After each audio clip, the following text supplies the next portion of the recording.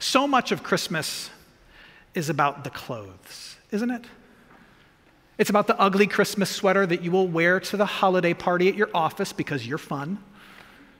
It's about the coordinated outfit that you put together for the Christmas card that you haven't actually sent out yet. It's about the matching pajamas that you and the kids will all wear on Christmas Eve. So much of Christmas is about the clothes. We put a lot of time, effort, and energy into what we wear this time of year. And for good reason. The clothing of Christmas tells a story. At the very least, it tells the world how much this season matters to us. It tells the world that we are intent on having some meaningful moments, that we are intent on making memories as people of Jesus in the time of Advent and Christmas. The same can be true in the Scriptures. The clothing in the Scriptures tells a story.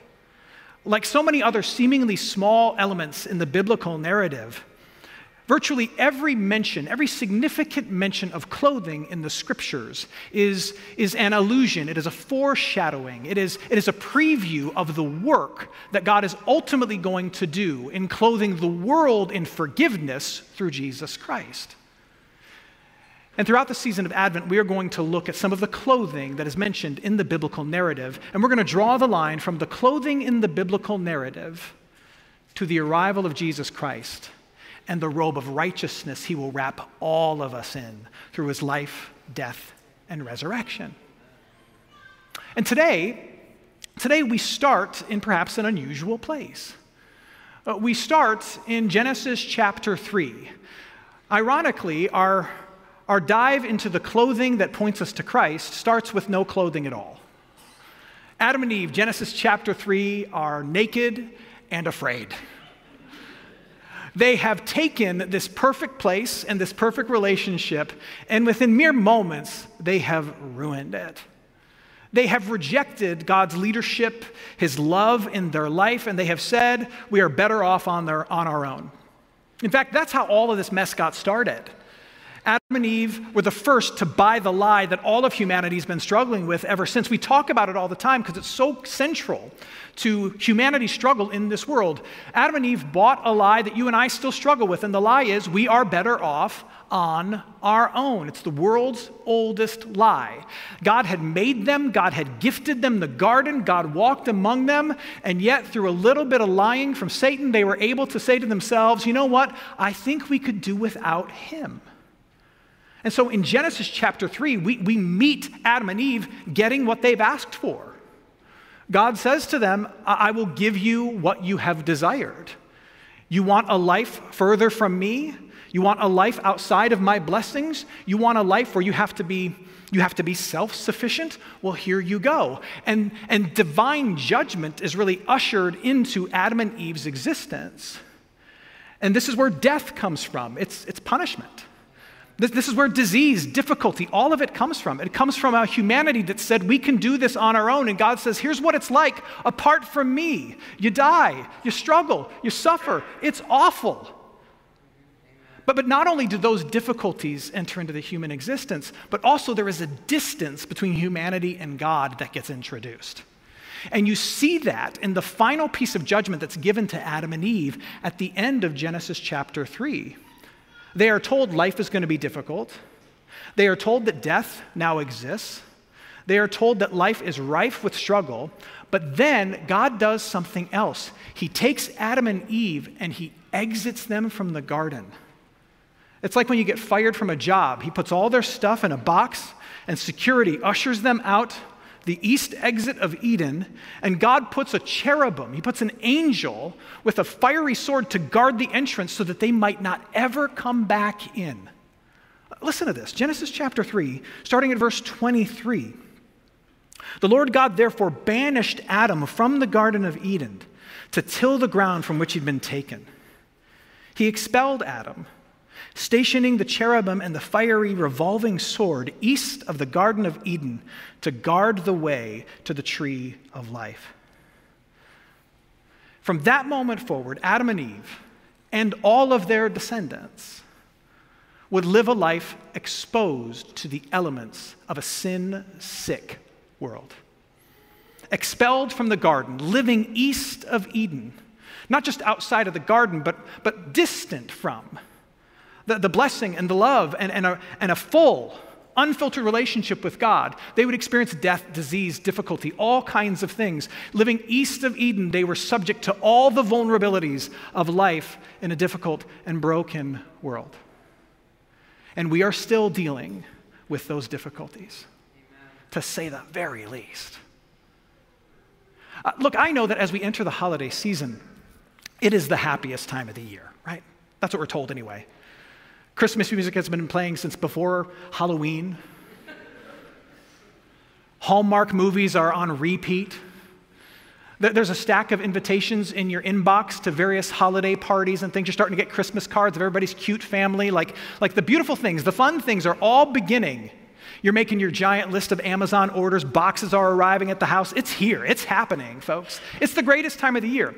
But you and I also know that for many of us, it is also a very difficult time of year, where the pains and the struggles of life in this world are amplified almost in equal measure to the joy of the holiday season. I mean, ask any doctor, any therapist, any pastor, certainly, about this time of year, and they will tell you that it is one of the most difficult, if not the most difficult, time of year for people in this world.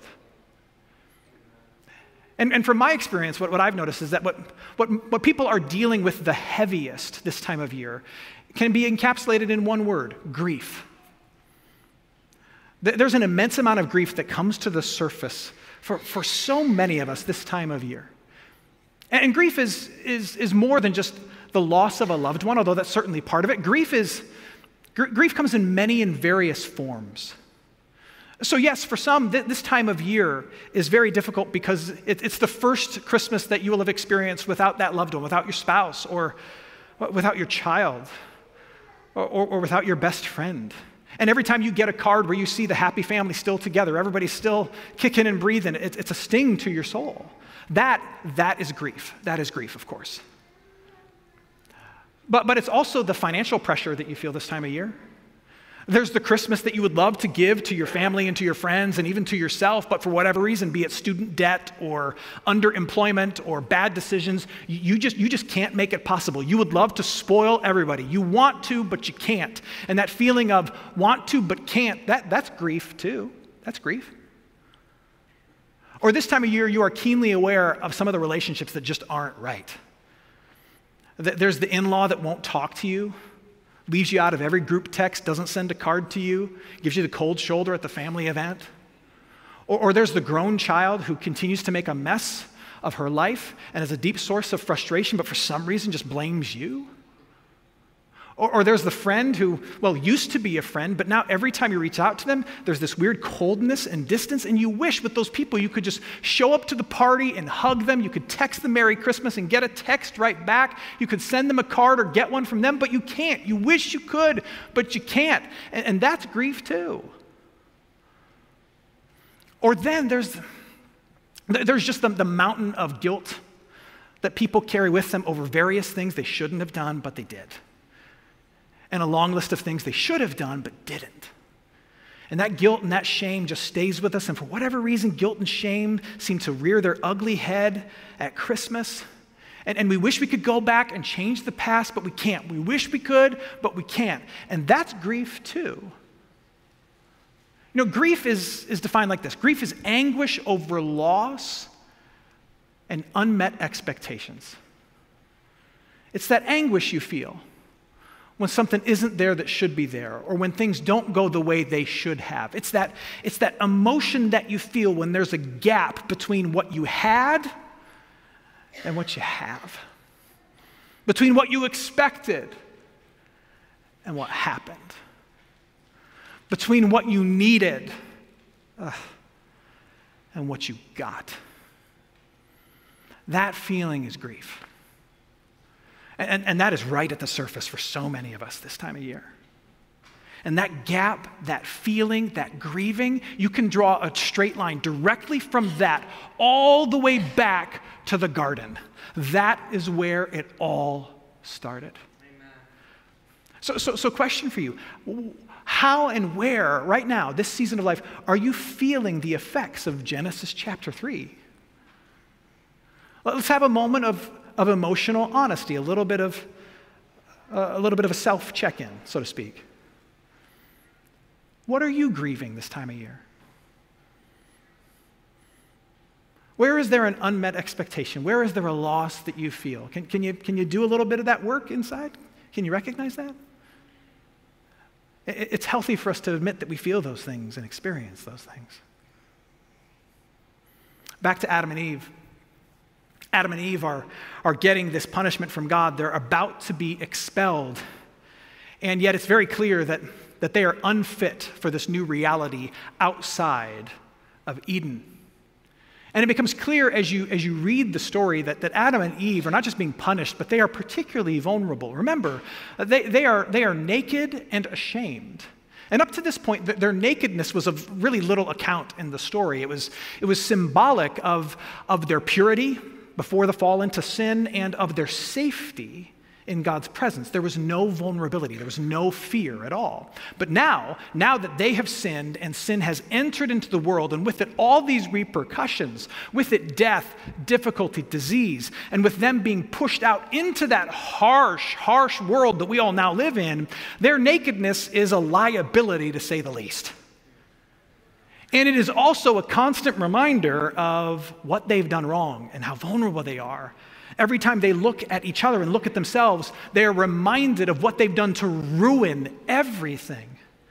And so as you read the text, kind of a question emerges behind the scenes. Will God let them go out into this awful world, east of Eden, wearing nothing but their shame and totally vulnerable to this sin-sick world?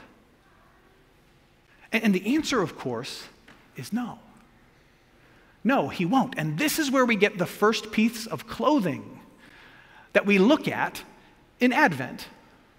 But look at this. You may have overlooked this in the reading a moment ago. Genesis chapter 3, verse 21. Now, Genesis chapter 3, verse 21. And the Lord God made for Adam and his wife garments of skins, and he clothed them. Don't overlook that. God made clothes.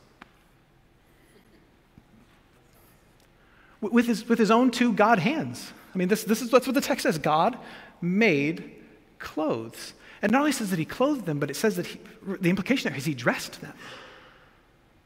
So God makes clothing for them, and then he dresses them before he escorts them into the harsh world. Now, if you were to Google who was the first fashion designer, or like who is the father or mother of couture fashion, Google will tell you all about this guy. This guy is Charles Frederick Worth. He's an Englishman who lived in Paris in the late 19th century. That is everything that I know about him, other than the fact that he can really wear a mean hat, can't he? According to Google, that's the first fashion designer of note. But according to what we've just read, if you want to get technical, the first fashion designer is really God himself. God made clothing for his people, and he dressed them.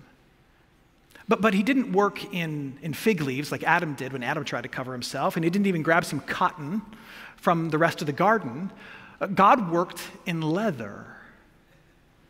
He killed animals to make coverings for Adam and Eve. Don't skip over this part.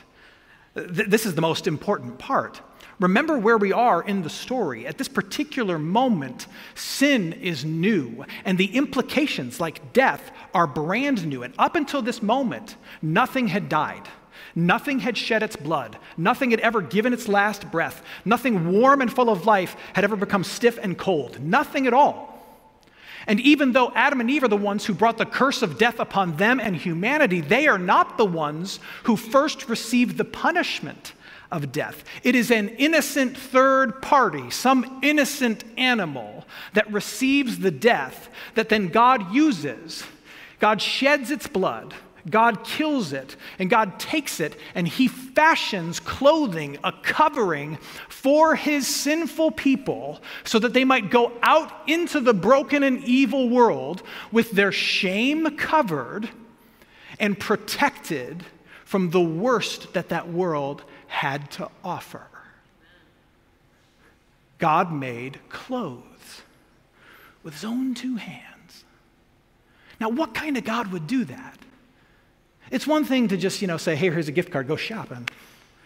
It's another to say, I'm God, you have rejected my care, but now I'm going to care for you anyway, and I am going to, at cost to myself of energy, get blood on my own two hands so that I might fashion for you clothing that will cover your shame and protect you in the harsh elements of this world. What kind of God would do that with his own two hands? Are you starting to see it yet? How this clothing is a picture of the coming King? Are you starting to see how it's a hint, a glimpse, a glimmer, a foreshadowing, a preview of the work that Jesus Christ would do? You see, in the very beginning, God not only responded to their sin, but he had in mind your sin. In the beginning, he not only responded to their shame that they wore and the vulnerability that they had as they went into a broken world, but he had in mind your shame and your vulnerability in the broken world that you and I are going to live in. From the very beginning, you see, it wasn't the last piece of clothing that God the Father would fashion through flesh and blood with his own two hands. It was just a preview of the ultimate clothing that he would make when he sends his Son, Jesus Christ, into the world. He sends his Son, Jesus Christ, into the world. He sends an innocent third party to take the death upon his body, even though we're the ones who deserve the punishment. You see the connection? To take the death upon his body so that through his shed blood on his own hands, there might be a covering made for humanity. And that covering made for humanity is a covering of forgiveness. And that forgiveness hides, indeed it erases everything that you have to be shameful over. And it also makes true certain promises that protect you in the middle of an awful, evil world to which you are incredibly vulnerable. In Jesus Christ, a covering is made for humanity, the whole of humanity.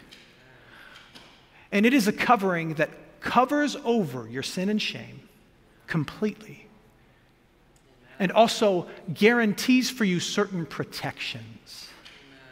It guarantees for you certain protections. You have a life that will never end. You have a spirit inside of you to lead you and guide you until the very end. And you have a name that's been placed upon you as son or daughter of God that cannot be taken or stolen from you. Yes, you still feel the difficulties of this world, but you will not be owned by them, destroyed by them. You will overcome them at the return of the King of this world, Jesus Christ. That's the full promise. That's the full promise. Look, I don't know what you're experiencing this time of year. I know there's so much good, but let's be honest, there's also so much difficulty. We experience the harsh elements of living east of Eden each and every day. And what you need to know is that as you experience the gap between you and God, as you experience the grief that comes with human existence that we feel so palpably this time of year, I long for you to remember is that there is a greater covering coming for you that indeed you have already received. That's what makes Advent so important. That's what makes Christmas such a celebration. A greater covering is coming. And look, it is better than all the other ways in which you seek to cover yourself. Because that's the other thing to keep in mind here. We are aware of the gap and the struggle and the grief that we carry, and we try to cover our own shame. We try to protect ourselves. But more often than not, the ways in which we try to cover our shame and the ways in which we try to protect ourselves from the difficulties of this world, they fail us. So for example, you may be carrying a whole lot of pain this time of year, and one of the ways in which you numb that pain is by spending money you don't have. Because I'd rather put smiles on other people's faces and go into debt than feel my own feelings and be honest about the difficulties of my life. Or maybe what you do is you just lie to everybody. And the lie looks like this. How you doing? I'm great. Merry Christmas. Meanwhile, dying inside, dying inside, dying inside. Life is terrible. I'm hurting, dying. And you don't tell anybody. And you're covering up. You're covering up. It's not working for you, is it? Or what you do is you're hurting and you let everybody know it by putting up a wall. But you don't let anybody through it. Everybody knows that you're like Scrooge, bah humbug, all over the place. But it's just a wall. It's a protection mechanism, not letting anybody in. And so you get real sour this time of year. Everybody knows you're hurting, but you don't let anybody through that wall of pain to actually help you in that hurting. Or, and this is a tough one, you know what some people do? Rather than feel their feelings and deal with their grief and acknowledge that they need something greater to cover over them and help them, you know what they do? They just drink red wine. That's what they do. Now, a couple glasses this time of year is good for the soul. I got a Bible verse to back it up. But it is not a covering for your shame. Amen. And it is not a way to protect yourself or hide in this life. That is a way to destroy yourself, right? The ways in which we try to cover ourselves and protect ourselves as we deal with this grief, it does not help us. And what you need to remember is that a greater covering is coming and indeed has come for you and been given to you. Now you might be wondering, well, how do I know that I have been covered over in forgiveness, that my shame is actually hidden from the eyes of the Father, and that I am protected from the worst that this world has to offer? How do I know that I have that? Well, there's a number of avenues in which God delivers that to us, but the foundational one, the primary one, is one that probably has already happened to you that you need to remember and return to, and that's the promise of your own baptism. You see, that's not just a rite or a ritual for which we pose for pictures.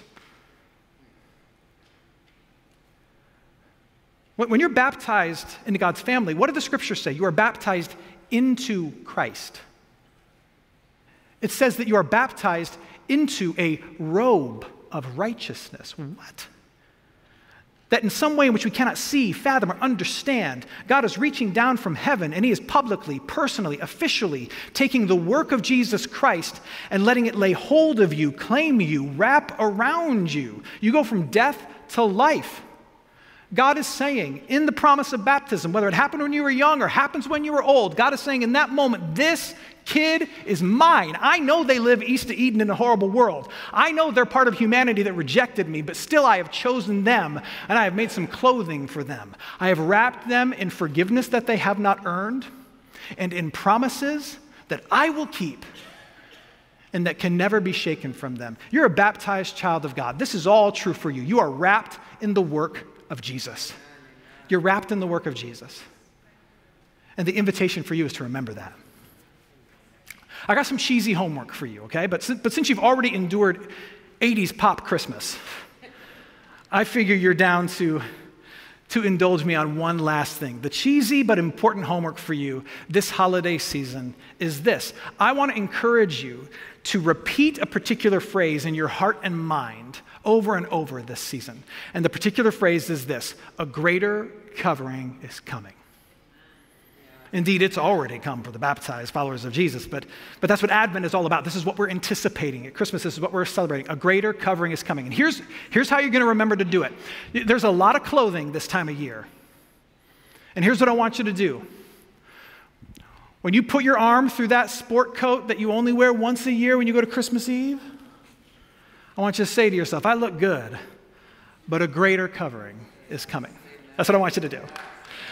When you take that sweatshirt that Aunt Linda made for you that is horrific, but you gotta wear it because you love Aunt Linda, when you're putting your head through that sweatshirt or that sweater, whatever it is, when you pop your head through that and say, I'm doing this out of love, I look like a child, but a greater covering is coming.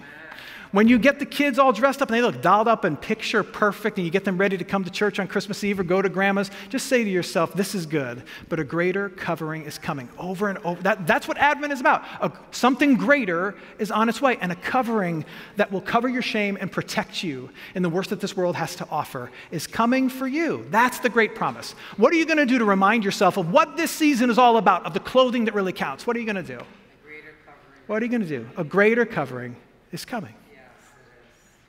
Let me close with this. If you've been at St. Mark for a little while, you know that I've become kind of enamored, almost annoyingly enamored with AI, especially the image generation software that's available. It's just fascinating to me.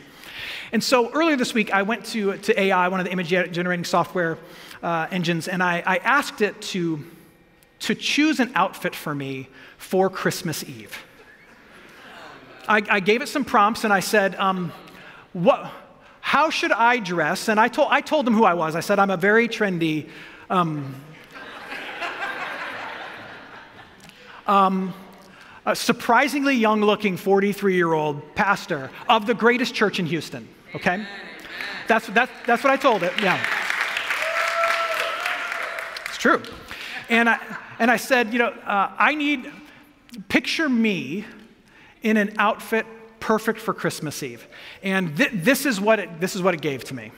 This is what it gave to me. Now, I just want to say, you got to be honest, the resemblance is uncanny. I know that's what you're responding to. The resemblance is uncanny. I'm not so sure about the tie. It's like a bow tie, regular tie combo. I do kind of like the sport coat, though. But I'm not quite sure what to make of that. I might have to just wear whatever my wife picks out for me. That might be what you see on Christmas Eve. Just a reminder, this time of year is in so many ways about the clothing. But this time of year is also about what you are wearing on the inside. And so many of us are wearing on the inside heaviness, shame, pain, worry, fear, anxiety. And look, I know that we're tempted to cover ourselves and protect ourselves with a fake smile or with lots of spending or a little bit of indulgence. Like, I understand that, but you are invited in this season to remember that something greater is coming for you, and indeed already has come in Jesus Christ. That there is clothing that has been handmade for you that was in the works from the very beginning. That is the foretaste of fashion. And that is a righteousness, a goodness that you cannot own, that you cannot earn, rather. A forgiveness that you cannot lose, and promises that protect you from whatever you will face. And that is given to you and wrapped around you, and it is the person and the work of Jesus Christ. As we celebrate this year, may you be reminded that that is what we wear, and that is why we celebrate each and every day throughout the year. Amen.